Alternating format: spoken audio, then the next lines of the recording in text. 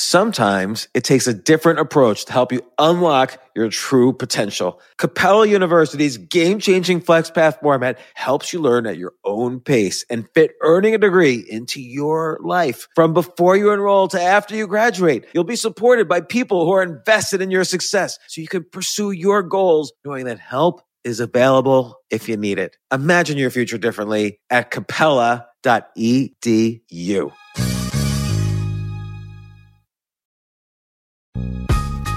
This isn't your average business podcast, and he's not your average host. This is the James Altucher Show on the Choose Yourself Network. Today on the James Altucher Show.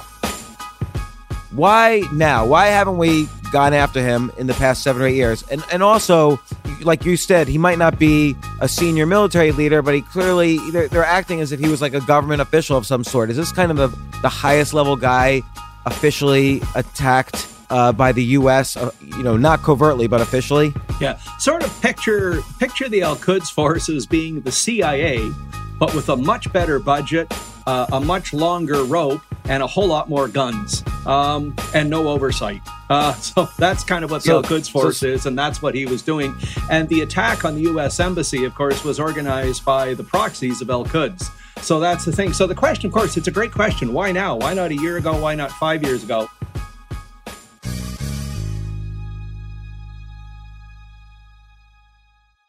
So right now, World War III is trending on Twitter. Everyone's nervous. I'm nervous. Suddenly everyone has become like an Iranian military expert on Facebook. I love how everybody didn't even know who Soleimani was 4 days ago, and now everyone on Twitter and Facebook's an expert. So I called a real expert, Tom Quiggin. Tom, how's it going? Things are great, James. And like you say, it's a very interesting time period, and that's interesting in the Chinese sense of the term. Right. And may we not live in interesting times, maybe is the case here. But in order to intro you, Tom, you're a former intelligence officer. You worked in Bosnia. You worked for the International War Crimes Tribunal. You're a senior research fellow with the Canadian Center of Intelligence and Security Studies. You're an adjunct at the Royal Military College. You've written books on national security and intelligence, plus the Islamic State and everything that's going on in the Middle East.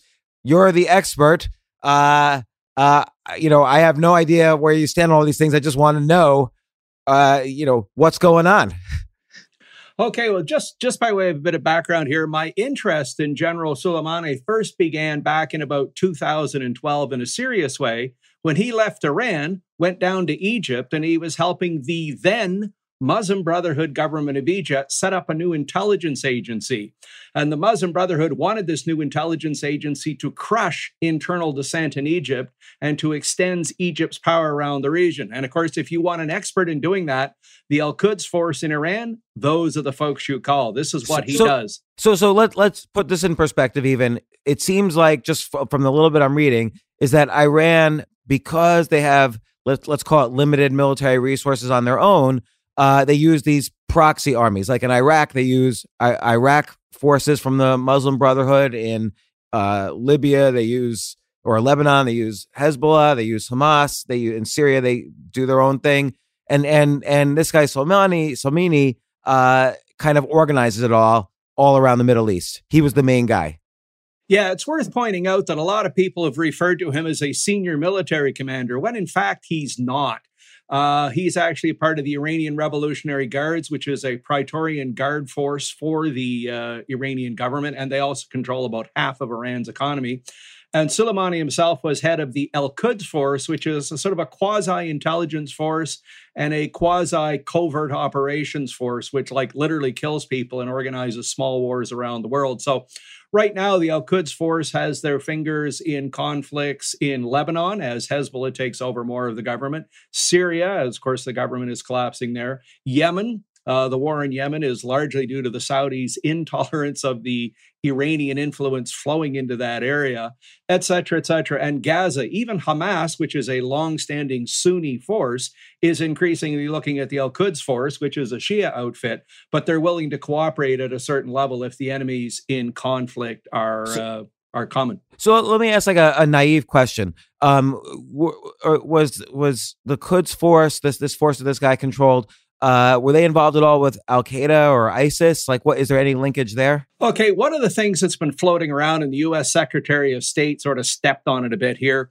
saying that the Al-Quds force in Iran had a part in 9/11, which to the best of my knowledge is not true. However, it should be noted that following 9/11, the Iranians went out of their way to accommodate al-Qaeda individuals who are being driven out of Afghanistan or needed a safe haven, including the son of Osama bin Laden. So did Iran and the Al-Quds force play a role in the operational planning and execution of 9/11? My belief is no, they did not. However, did they assist al-Qaeda after that point so that al-Qaeda could survive? Then the answer is yes, quite clearly they did. So, and again, I'm just going to ask some naive questions for a bit just to understand what happened. So this guy's been a bad guy all along. Like you said, 2012, that's like 7 or 8 years ago. This guy's been a bad guy all along. He's been probably responsible for, civilian and military deaths and government upheavals in all these countries that you just mentioned. He was in Iraq, when he was killed. So clearly he was up to no good there. They had just attacked this U.S. base in Iraq, and Americans were killed. An American contractor was killed. And this was supposedly retaliation for that. Why now? Why haven't we gone after him in the past 7 or 8 years? And also, like you said, he might not be a senior military leader, but he clearly, they're acting as if he was like a government official of some sort. Is this kind of the highest level guy officially attacked by the U.S., not covertly, but officially? Yeah. Sort of picture the Al-Quds force as being the CIA, but with a much better budget, a much longer rope, and a whole lot more guns, and no oversight. So that's kind of what the Al-Quds force is, and that's what he was doing. And the attack on the U.S. Embassy, of course, was organized by the proxies of Al-Quds. So that's the thing. So the question, of course, it's a great question. Why now? Why not a year ago? Why not 5 years ago? Well, he was up for assassination a couple of times, and it was a British Labour government that put a halt to it once. But here's kind of the thing. There's been some stuff going on lately. A lot of people have not been paying attention to the growing alliance between Turkey, Iran, Qatar, Pakistan, to a certain degree, Malaysia. And as they're sort of growing this alliance and spreading it around the region, you see, for instance, Turkey is now threatening Cyprus. Turkey is moving troops into Libya. Iran is growing its influence, and Qatar is, to a large degree, funding the extremism around the region, around the world. So that pressure has been building. How do you know this? Like when you say people should pay attention, because part of what I want to do here is create a framework so that people could try to understand for themselves what's happening. Okay, so that's part of it. There's this growing alliance in the Middle East, which is upsetting the status quo. And we can talk a bit more about that later, because the status quo is clearly changing in the Middle East. Iran is also now involved in 5 conflicts in the areas I mentioned: Syria, Lebanon, Yemen, Iraq, and Gaza. And Iran just recently was involved in the bombing of the Saudi oil field. They were involved in attacks on tankers in the Gulf. There was a shoot. And this isn't like allegedly or anything. This is like, we know this. This is pretty clear that Iran is trying to internationalize the conflict. They're pushing their muscles outward. And it's worth noting that in the past, they'd actually threatened Trump personally by saying, we can put people close to you and you won't know who they are. And that was quite open. So all of that stuff has been building. Now, I think when you ask the exact question, why now, here's the answer. The attack on the U.S. Embassy raised great fear in Trump circles because of the Benghazi moment. The Democrats were already saying, oh, this is going to be Trump's Benghazi moment. And the last thing he wants, of course, is to be labeled as being weak, such as was alleged happened in Benghazi.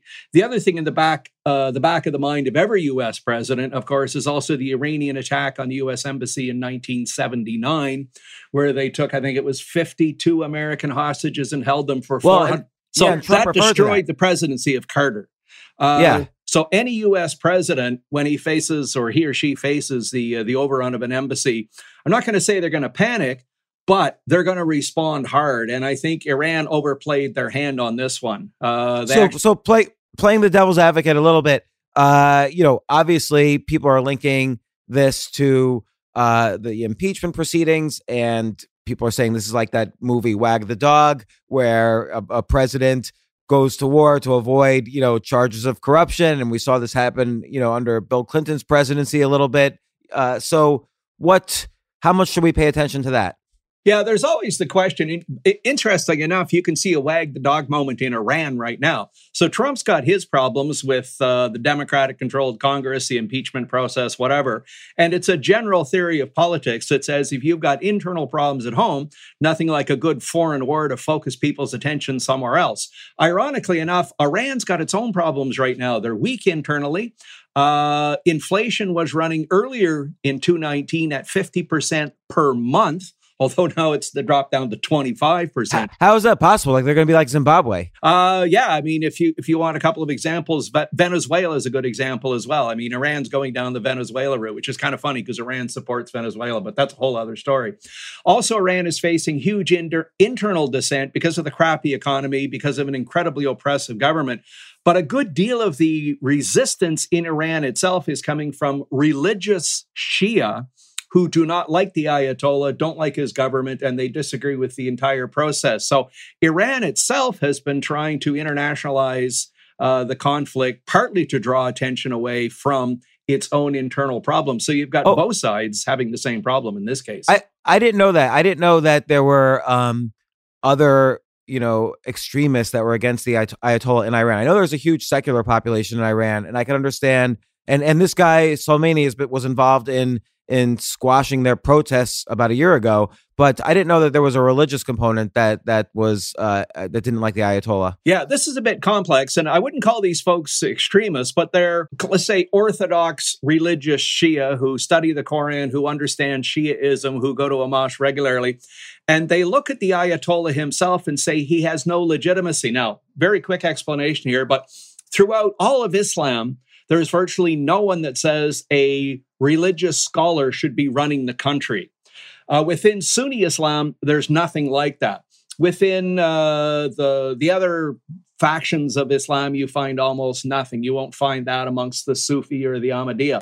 But within Shia Islam, which itself is divided into more than 10 different factions, there's one very tiny little faction of Shia Islam which says the leader of a country should be a religious scholar. And that's where the original Ayatollah Khomeini came from. And this is where Khamenei comes from, is he says, by virtue of being the fact he's a religious scholar, he's qualified to run the whole country, and only a religious scholar can run the whole country. Most Shia don't believe that. Most religious Shia in Iran don't believe it. But nonetheless, that's who they've got in charge. So, and is it because they have, this is obvious, but because they've been in control of the military, they've been able to keep the population in control? It sounds like they're not a majority of Iran, but obviously they've stayed in control for a really long time. Yeah, I mean, the majority of Iranians, I don't think, want to live under a religious Shia minority faction, which runs one of the world's most oppressive, misogynistic, and anti-gay governments literally on the face of the earth. But once the Iranians got into power, or more correctly, once Ayatollah Khomeini got into power, he created the Iranian Revolutionary Guards, which plays a huge role in keeping the country under his thumb. And they also created the Al-Quds Force, which both squashes internal discontent and also operates overseas on their behalf. So it's a very powerful, tightly controlled government, which is also very technical. They're very good at squashing dissent as soon as they see it forming on social media and stuff like that. And it was this guy Soleimani that it was in charge of the both squashing dissent and in charge of their proxy wars, according to various articles that I've been looking at. Yeah. One of the other things people tend to forget, and this is actually kind of funny, when Khomeini first came into power in 1979, he did so with the cooperation of the left. A whole bunch of lefties in Iran and around the world supported him getting into power. As soon as he was in power, as soon as he had his power, shall we say, established, he turned around in a very short period of time and killed about 30,000 leftists. So it sort of shows just how incredibly intolerant he is of any force other than themselves. So, okay, so to summarize the why now, you have Iran's been heating up proxy wars in all these different countries you mentioned, from Lebanon to Qatar to Syria to Yemen to Israel, Iraq, obviously. And their economy's been weak, probably due to, in part, to these economic sanctions that the U.S. has on them.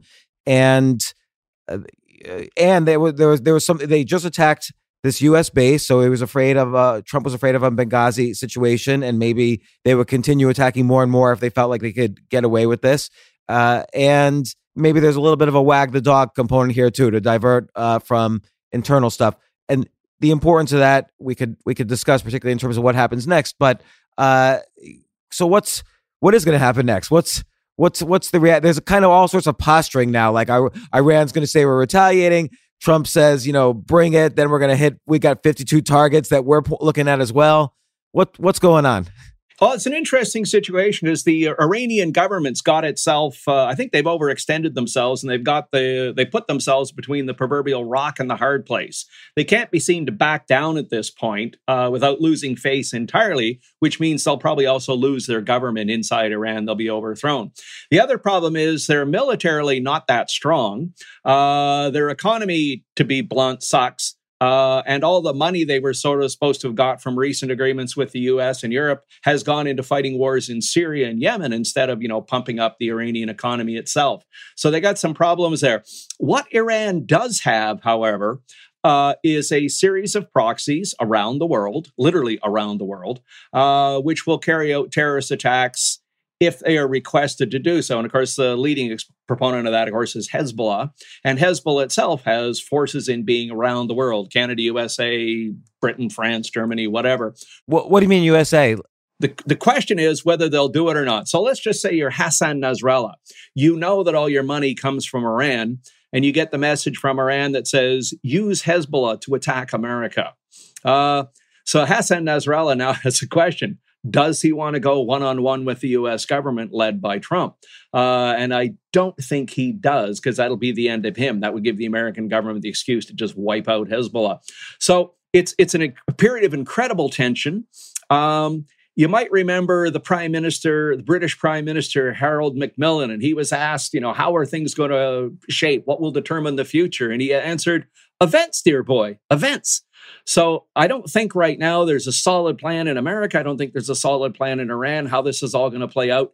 The future of this could be shaped by any one of a series of minor events which causes an overreaction. And I'm thinking here of the assassination of the Archduke of Austria in Yugoslavia started World War I quite by accident back in 1914. And I think the same thing is in play today, that what shapes the events of the future may be the individual actions of a few small groups, which then cause overreactions. At any rate, there's not going to be a ground war in Iran. America will not invade Iran. I've seen that. And that's just stupid. They don't want it. They can't afford it. And what would you do with it once you got it? Right. Like, well, you can argue there's however many tens of millions. And again, I'm kind of playing devil's advocate on all sides. There's tens of millions of secular people in Iran that maybe we can eventually form an alliance with, and there could be a reasonable government in place. Yeah, I mean, if the government of Iran itself collapsed, let's say tomorrow, for whatever internal reason, or if it got decapitated from the outside, an intelligent approach by America, Europe, and the rest of the world could put a quasi-decent or quite decent government into Iran, because Persia was an educated society. Persia is an outward-looking society. It used to be a mainly secular society. And by the way, it's got a ton of wealth, or at least it could, if it wasn't, spending it in other areas. So the potential for a positive outcome here is fairly good. I think what's happened is Trump, willingly or not, has got himself into a high-risk, high-reward kind of scenario that what's going on right now is incredibly risky, but it could also turn out reasonably well. Okay, what are the risks? Like, what's a worst case scenario that's not out of the realm of possibility? A general war in the Middle East. I mean, there are so many different players with sort of a hand in the pot here. It's incredible. Iran itself, which does have the capability to strike out at oil tankers, sink them in the Gulf or whatever. The Russians are involved. Israel's involved. America's involved. What's left of Syria is involved. What's left of Lebanon is involved. Saudi Arabia itself, once a major player in the Gulf, when the Saudis used to speak, everybody else used to listen.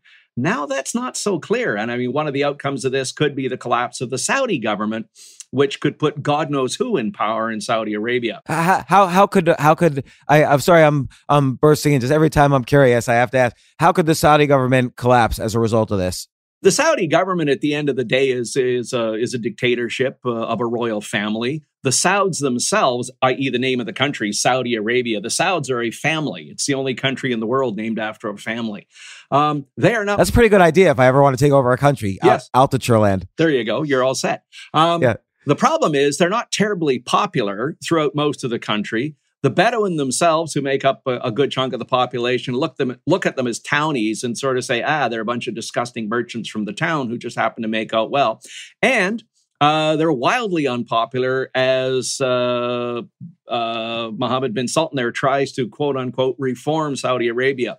So any dictatorship always has that problem of it could be knocked off tomorrow. But the Saudi government itself is in a particularly precarious position, and it wouldn't be a shock to any observer in the region to see the Saudi government collapse if there is a war in the Middle East area right now, because they are not strong, they're not popular. Their military, well, incredibly well funded, and it's got all kinds of shiny new toys. Actually, it's not that great in the sense that most Saudis don't want to be involved in doing hard work like infantry or field engineers or that sort of stuff. All they want to be is fighter pilots in general. So a good chunk of the Saudi army is actually made up of mercenaries who are probably not willing to get murdered in a desert somewhere on behalf of a Saudi royal family. So, so that you alluded earlier to like regional shifts and changes and why now. One of the other things, sort of question has to be asked, how much will this change the Middle East? And I would say, like, it's almost kind of the wrong question in the sense that the Middle East is changing rapidly now. This is just one more sign of it. Iraq used to be the dominant power in that area. Now Iraq as a country no longer exists. Iran is a dominant power. The Saudis, who were kind of down to the southwest kind of thing, used to be an incredibly dominant power, and now they've weakened. Syria no longer exists effectively as a country. Yemen no longer exists as a country. And all the institutions and organizations we had in place around the world to control this kind of conflict aren't relevant anymore. Most of the institutions we have are post-World War II, Bretton Woods kind of institutions. So you've got the United Nations, which is a cobble now, which does nothing effective. You've got NATO, which is running around the world trying to find a mission for itself. You've got the World Bank, the WTO, as far as can be told. Nobody noticed it, but a couple of weeks ago, it lost its sort of enforcement and assessment capability. And the countries upon which this stuff was based are gone. Like Iraq's gone, Yemen's gone, Syria's gone, Lebanon's gone. So the Middle East itself is in a huge state of upheaval. And this so it sounds like Iran was basically upping the stakes bit by bit until we couldn't take it anymore. And it like Iran kept thinking, maybe Iran gambled incorrectly that the U.S. would not retaliate because it almost seems like an act of war. And we were so, as a country, up in arms about the Iraq war. It's clear that, again, as a country, we don't want to engage in another 20-year war. So maybe they were taking this bet, and it didn't work out in the case of this one guy so far. Yeah, a couple of things going on there. One of them is the mythology around Soleimani himself. They've created this guy who is incredibly bright, who was incredibly effective, who did a lot, but they mythologized him and made him into this god who could not be conquered. He walked upon the land and people bowed in front of him. And I think what got him killed actually was he got sloppy. He thought he was so important and so serious that no one would take a run at him. And of course, as it turns out, his assessment was wrong. The other thing that's kind of going on here, though, like we've alluded to, is the Iranians are trying to reshape the Middle East in their own image and likeness. They really thought that they could control the Middle East. And in the past, the last 5, 6, 7 years, they've been able to sort of humiliate the United States on a number of occasions. And Trump has made it clear he doesn't want any more forever wars. He's trying to get out of the Middle East. He's trying to get out of Afghanistan, which many people read as a sign of weakness, although I'm not sure that's clear. But if you recall correctly, when President Obama was there and John Kerry was Secretary of State, the Iranians grabbed U.S. sailors, handcuffed them, put them face down on the deck of a boat, put guns at the back of their head, and then took pictures. And John Kerry described that, well, that's a normal interchange of international relations. And no, it wasn't. I mean, if that had been Nixon, he'd have nuked Iran. If that had been Jimmy Carter, he'd have done something. If that had been Ike, he'd have started World War III. But Obama instead collapsed in face of them, shipped them money, gave everything away to them. And I think the Iranians literally thought they could get away with giving the finger to Trump by attacking the U.S. embassy, and they actually thought they'd get away with it. And why not? Because they've been getting away with it for several years now. I think they've got to recalculate. So what could create this ground war? Like, let's say, or any ground war, could Iran nuke or heavily firebomb Israel? I don't think they can do anything big in the U.S., but I don't know. Is there something big they could do right here on U.S. soil? They have a bunch of proxies. And I mean, we just had a thing here 6 months ago. A Hezbollah guy in America was caught going through Toronto Airport for the 7th time. That's the largest airport in Canada, by the way, Toronto Pearson. And it appears he was doing surveillance of the airport. And it appears he had an inside person working at Pearson Airport to help him do the surveillance of the airport. So why would a Hezbollah guy be doing surveillance of a major airport? And by the way, he was operating out of the United States. And there's a bunch of these guys. So there are a bunch of known and unknown Hezbollah operators in America, in Canada, and as I mentioned, throughout most of Europe, Southeast Asia, Venezuela, a few other places. So their ability to strike at that sort of level, i.e. bombs in airports or assassinations kind of thing, is there. Whether they choose to use it or not, of course, is the $64 billion question. What do you think? It's hard to say. I don't think Iran can get into a major confrontation with the U.S. right now without the risk of losing their government. So just by example, Iran has money because of its oil industry. The rest of the country is kind of crappy in terms of industry. They have a car industry and electronics industry, but the money comes from the oil. That's where it comes from. Rather stupidly, the Iranian government built up a good chunk of their refining and shipping capabilities on Karg Island, which is just off the coast of Iran, about 2/3 of the way up the Gulf. So what they did is they put about half their refining and shipping capability on one small island where it was very convenient. They can drive the super tankers up. They can run pipelines to the shore. It's a great facility for moving oil. What it also, though, is a single point of failure. So one B-52 with a series of cruise missiles, one SSGN submarine could literally destroy Iran's oil industry in like half an hour. So that could then lead to it'll take money from the leaders and could lead to events that could overthrow the government potentially. Yeah, I think the government is already worried about internal dissent because they've had 3 or 4 real good goes in the last couple of years of getting rid of them. So they know they've got an internal problem. If all of a sudden they lose their money stream as well, then they're in real trouble. But like we also said, they've got a problem with face. Their greatest single warrior, the guy they put forth as the unconquerable hero, the guy they made into kind of a Greek god. Well, it turns out the pedestal was sitting on sand and the pedestal is now collapsed. And that's a huge loss of face for the Iranians. So they have to strike back. So I would suspect the arguments going on inside the Iranian government right now, one is, we need to strike the devil America. We need to hit them at every chance we get. But the other voices are going, yeah, we can do it. But can we withstand the punishment coming back? The other wild card in all of this, of course, is President Trump. He tends to be a bit, shall we say, mercurial.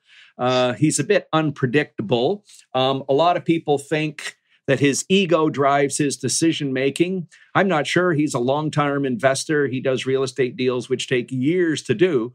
But nonetheless, he does kind of have an ego problem. So Trump is kind of noted to be like a 0% or 100% guy. He either does nothing or he goes full bore. And I think one of the reasons nobody has challenged America for the last 3 years is they actually think Trump might be a bit crazy. This is why the Russians were afraid of Nixon, but they weren't really afraid of Reagan. They thought Reagan was tough and strong, but they thought Nixon was crazy.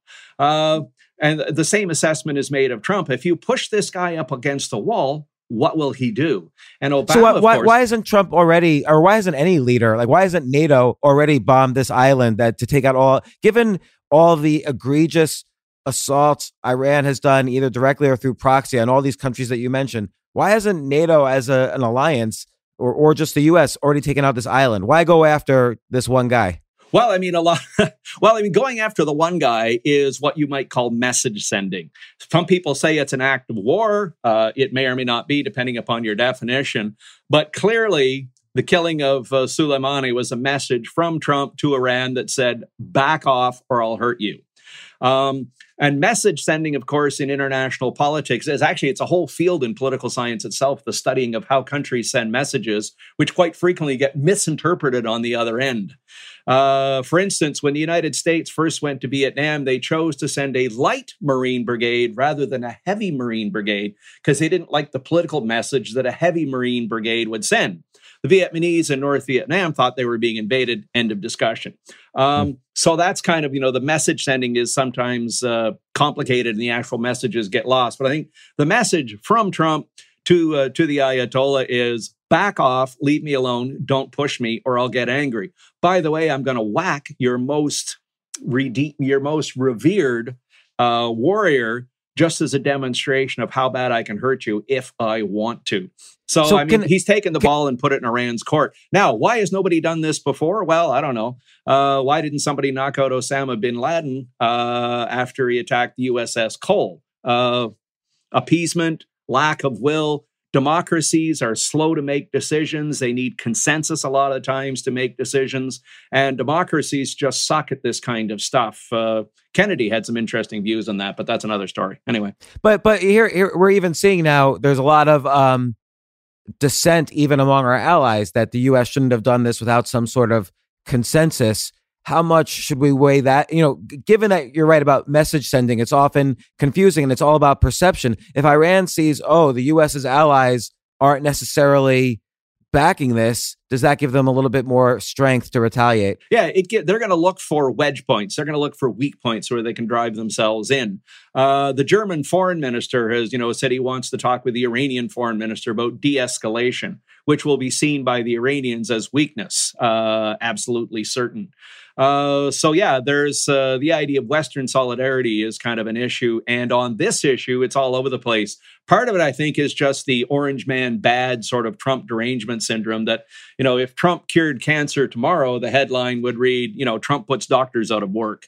So there's a certain amount of that going on. But there's also some genuine fears that a wider conflict in the Middle East could find itself turning into I don't think World War III is a sensible thing, but it could be a very serious regional war. And as we kind of mentioned, or other people have alluded to, there are nuclear weapons in the region, which are... So Iran might have a nuclear weapon. We don't really know. We don't really know. I don't think they do. But the question has to arise, would Iran go nuclear in a situation like this? Now, bizarrely enough, about 3 or 4 years ago, I was at a conference and the guy who was the former head of Shin Bet was there. And when I figured out, hang on, this guy is the former head of Shin Bet, I just drove right over to him, stuck my finger politely in his chest, and asked. And then he killed you. Well, that's why I was polite when I put my finger out. But I went after him very politely, but very directly, and said, sir, do you think at the end of the day Iran will use nuclear weapons if in fact they have them? And his answer was quite fascinating. It was very well thought out. And he said, look, the Iranian leadership is not crazy. He goes, Ayatollah Khomeini and Ayatollah Khamenei are not insane. They're not crazy. They're aggressive. They're dangerous. They're cruel. They crush their own populations. They kill thousands of people and don't lose any sleep over it. But he goes, they're not insane. They're not crazy. They do not want Iran turned into a parking lot, which is what would happen if they ever launched an initial nuclear react. And then the interesting caveat to that was, however, he said, they are theocrats. They do genuinely believe in end of the world kind of scenarios where Islam will challenge Christianity and the rest of the world and Judaism and all this sort of stuff. He goes, if the government of Iran, and by that he means the jurist, that is to say the Ayatollah, and his council that is around him, if they perceived they were about to be driven from power or wiped off the map or whatever, he goes, they could lash out blindly at that point. So anything we do would have to be, I don't know. There's nothing we can, it's not like we could just go walk in there. We'd have to kind of hope that the Iranian citizens have enough power at some point, given the weakening of Iran, to act. And maybe that could happen if they ever do anything to attack us, even through a proxy. And then you're saying maybe our response would be taking out this island where the refinery operations are. Then there's probably a couple of steps internally that happens that sparks revolution. And then I don't know. Yeah. Here's a basic military truth. No war ever goes according to the plan, ever. all you can do at the end of the day is be prepared for the wild cards that come your way and then see what happens. And one of the wild cards in all of this, the question is, does Iran have a nuclear capability? Would they be willing to use it? I still don't think they have the ability to deliver a nuclear missile over a distance. And by distance, I mean Israel. But having said that, that has to be kept in the back of everybody's mind that if the Iranian government perceives itself as having a knife right up against its throat, or they perceive themselves as being crushed by a foreign power, they will strike out blindly. And that would be nuclear, biological, chemical, and kinetic. So you're saying they're going to have to retaliate in some way, but they have to figure out a way to retaliate that we don't retaliate huge against them. Like it's sort of hard to see how this doesn't keep escalating. Yeah, it's kind of like you hate to use this analogy, but it's like a war between two gangs. They both have to posture. They both have to control the territory or their block or their part of the city. Both of them have to posture in that they're very strong. Neither one of them wants to get into a full-fledged fight in case they get wiped out altogether. And that's kind of where Iran is at. They have to posture. They have to be seen to be strong. They have to be taking vengeance for their Greek-like god war hero. But at the same time, the government there is painfully aware of the fact that they're going to get wiped out if it gets out of hand. So this is the international dance that always goes on. And there's a couple of analogies. One is we referred to already as World War I. Who planned World War I? And the answer is nobody. Nobody planned World War I. It was totally an accident that this Archduke, I mean, they got him on his second drive around. And he was a nobody. Vienna. At the end of the day, he was also a nobody. He was an Archduke, but he was like 37th in line for the crown or whatever. He was just a nobody. But what was going on in Europe at the time, there's an analogy to it, is empires were rising, empires were falling. The nature of industry had changed. It had completely upset the power balance in Europe. The Brits were looking at the Germans were looking at the Russians were looking at everybody. The French hated everyone. And the Austro-Hungarian Empire was weak and everybody knew it. So sounds like the exact same thing is still happening in Europe. Well, arguably right now it's going through another phase of that 100 years later. And quite arguably, the analogy is fair for the Middle East right now. The Saudis, however one describes them, are not in ascendance. They are clearly on some sort of downward trajectory. The Iranians are on a hugely upward trajectory, at least in their own minds and their ability to project power. Iraq is gone as a country. The government of Iraq controls maybe a third of the country on a good day. Syria is gone as a country. Yemen's gone as a country. Lebanon's gone as a country. So the Middle East is going to go through a series of contortions and nobody knows what it looks like. And the analogy to World War I don't think is all that bad right now, that nobody planned World War I, but it turned into that absolute disaster that, God, I forget how many people killed. It was like 20 million people died in just the war. And then there was the follow-on flu epidemic that killed another few million. The question is, could this also, in an optimistic view, lead to some sort of rapid de-escalation where everybody sits at the table and works out a deal? Well, it may also, depending on who is in ascendance in the Iranian government. I see somebody in Iran, it was their foreign minister or somebody said, they're going to go to the United Nations and get the United Nations to send a strongly worded letter of protest to America. And I thought, even in normal times, who cares?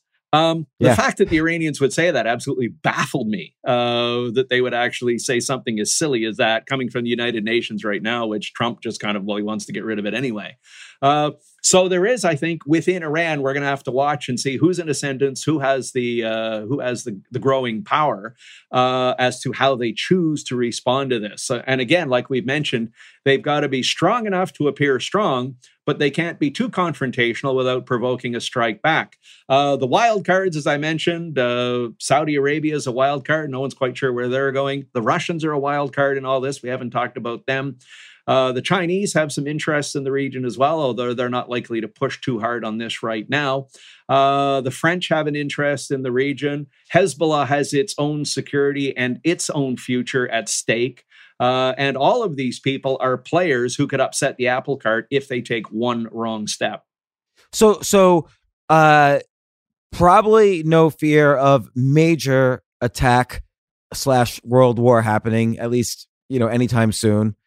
probably mostly like maybe some retaliation on some military target that might only be peripherally related to the U.S. because they don't want to, poke the bear a little bit more. And you're saying, Iran's going to continue to weaken in terms of their economy. So all these proxy wars that they're fighting might get more unstable with this, particularly with their main guy out of action. There might be more instability in the government. I think there's probably some issue in terms of like you mentioned, Trump may or may not be crazy, and there may not be a wag the dog thing going on here. So that's hurting some of the consensus among political leaders in the U.S. and political leaders around the world. So that's going to have some effect. And but no matter what the retaliation, we have plenty of easy targets that won't necessarily hurt civilians that could be good for us, right, without necessarily involving a war. Yeah, I mean, the government of Iran itself, like any other country, has critical infrastructure, oil, water, shipping ways, that kind of stuff. And that stuff is terribly vulnerable to things like cruise missile attacks or, a variety of forms of standoff attacks. So again, if push comes to shove, the Iranians' critical infrastructure will be given a blow from which it cannot recover in the first few days. So I don't think Iran wants to get into a major war because they realize their critical infrastructure would just be devastated in a few days. Having said that, the Iranians also, of course, know that they can put a whole series of small damages on the U.S. They can hit a variety of bases. They can set off terrorist attacks. They've got allies that will help them out. I don't know if you noticed in Kenya today, Al-Shabaab attacked a Kenyan-American military base there, which resulted in a firefight for a couple of hours. Whether that's directly connected is hard to say. But a number of Islamists, that is to say, people who support political Islam around the world, even if they don't like the Shia and even if they don't like Iran, they'll see this as a chance to poke the eagle in the eye. That's the Muslim Brotherhood, that's Jamaat Islamiyah, that's a whole variety of groups. What's left of ISIS in Iraq and Syria itself, what's left of ISIS in Bosnia, ISIS in Afghanistan, the ISIS force in Nigeria, and the ISIS force in the Philippines. We'll all be watching this saying, is this a good moment to stick somebody in the eye with a pencil just because everybody's all tense and all wound up? So I would also say, stand by for an increase in just general silliness in a number of regions around the world. Burkina Faso, Mali, Kenya, Nigeria for sure, where there's already an organized genocide against the Christians going on by an Islamist force. France, Belgium, and Sweden are particularly weak in this area due to the huge numbers of Islamists they've got in their countries. So stand by for that kind of stuff and statements. We just had a protest in Toronto last night here in Canada that a society from Pickering, which is known to be supported by Iran, organized a vigil and created a sort of a monument to Soleimani in Toronto, saying what a great leader he was. And then a bunch of Iranians showed up, got into a scrap, and then the police sent everybody home.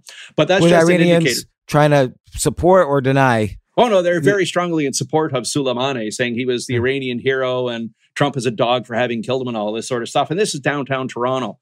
So this gives you an idea of how incredibly deep the Iranians are in a number of cities and cities around the world where they have people who they can call out and say, get out there and support Soleimani. So what about also there?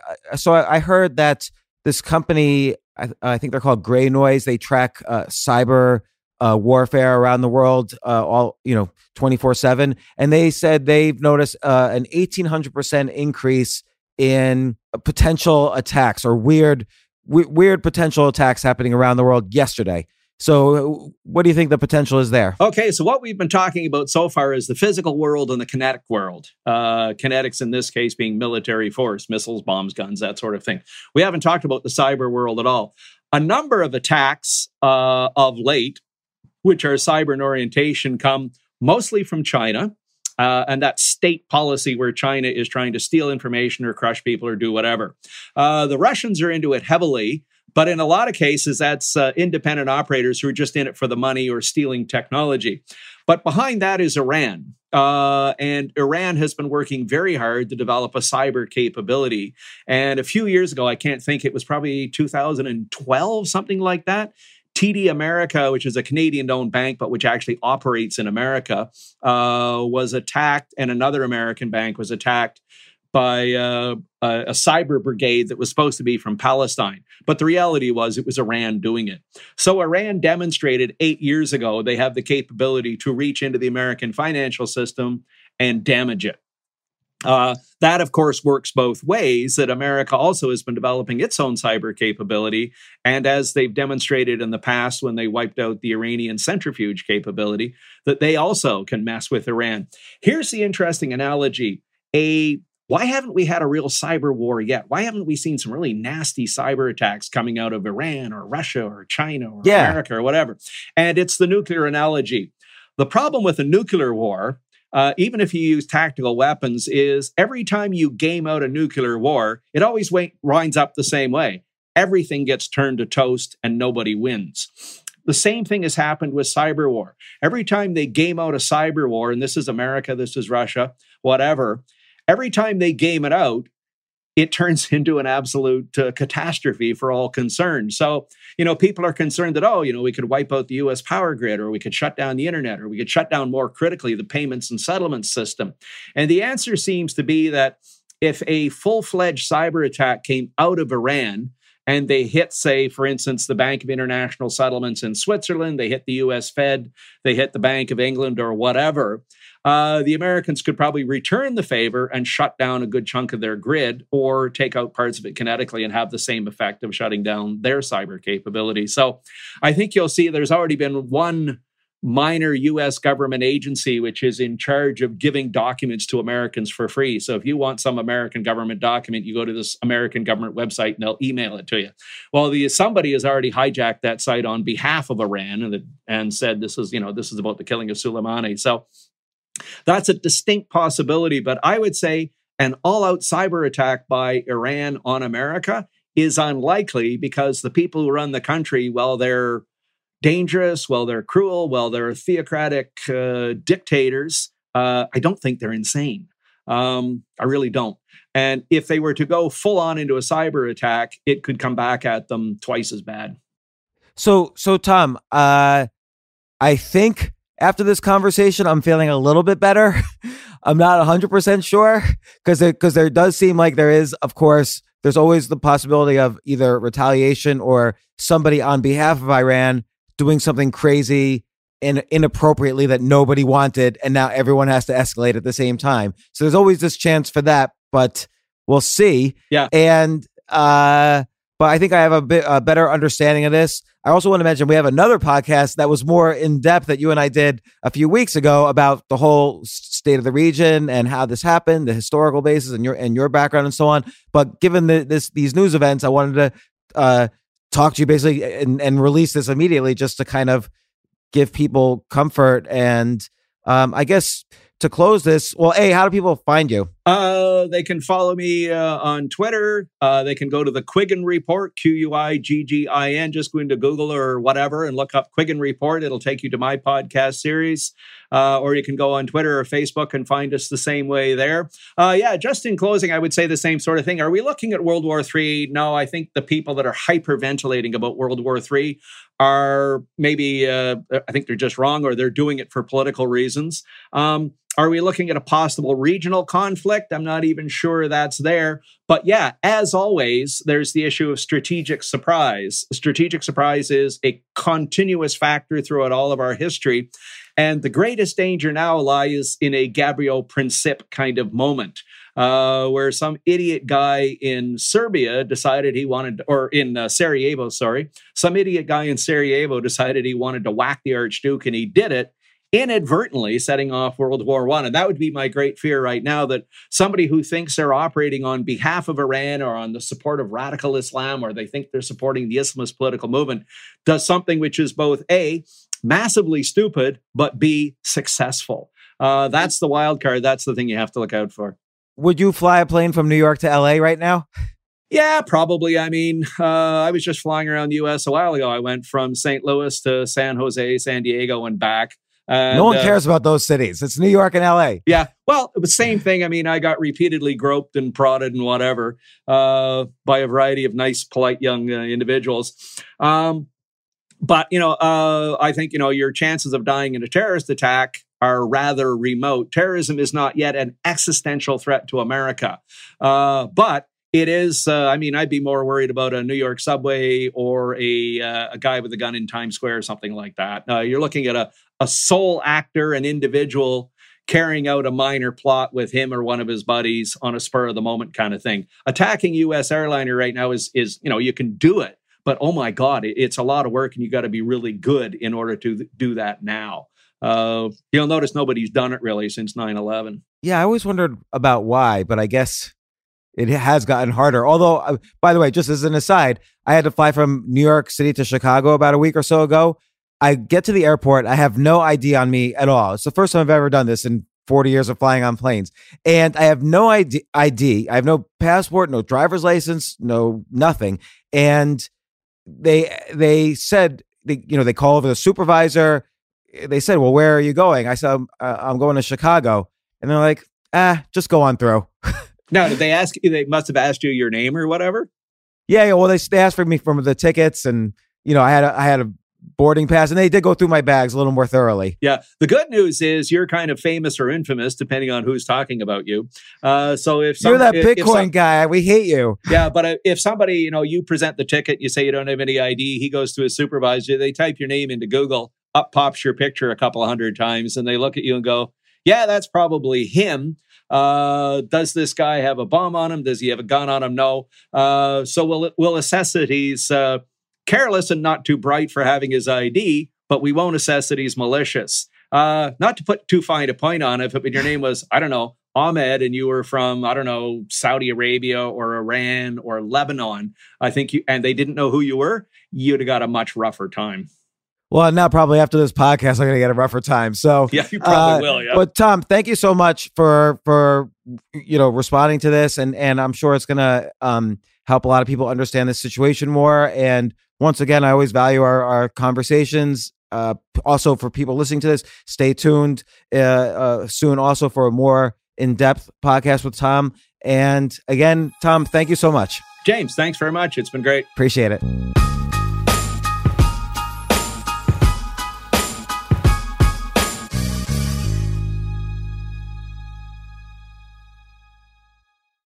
In a fast-paced world, every day brings new challenges and new opportunities. At Strayer University, we know a thing or two about getting and staying ahead of change. For over 130 years, we've been providing students like you with innovative tools and customized support, so you can find your way forward and always keep striving. Visit strayer.edu to learn more. Strayer University is certified to operate in Virginia by Chev and has many campuses, including at 2121 15th Street North in Arlington, Virginia.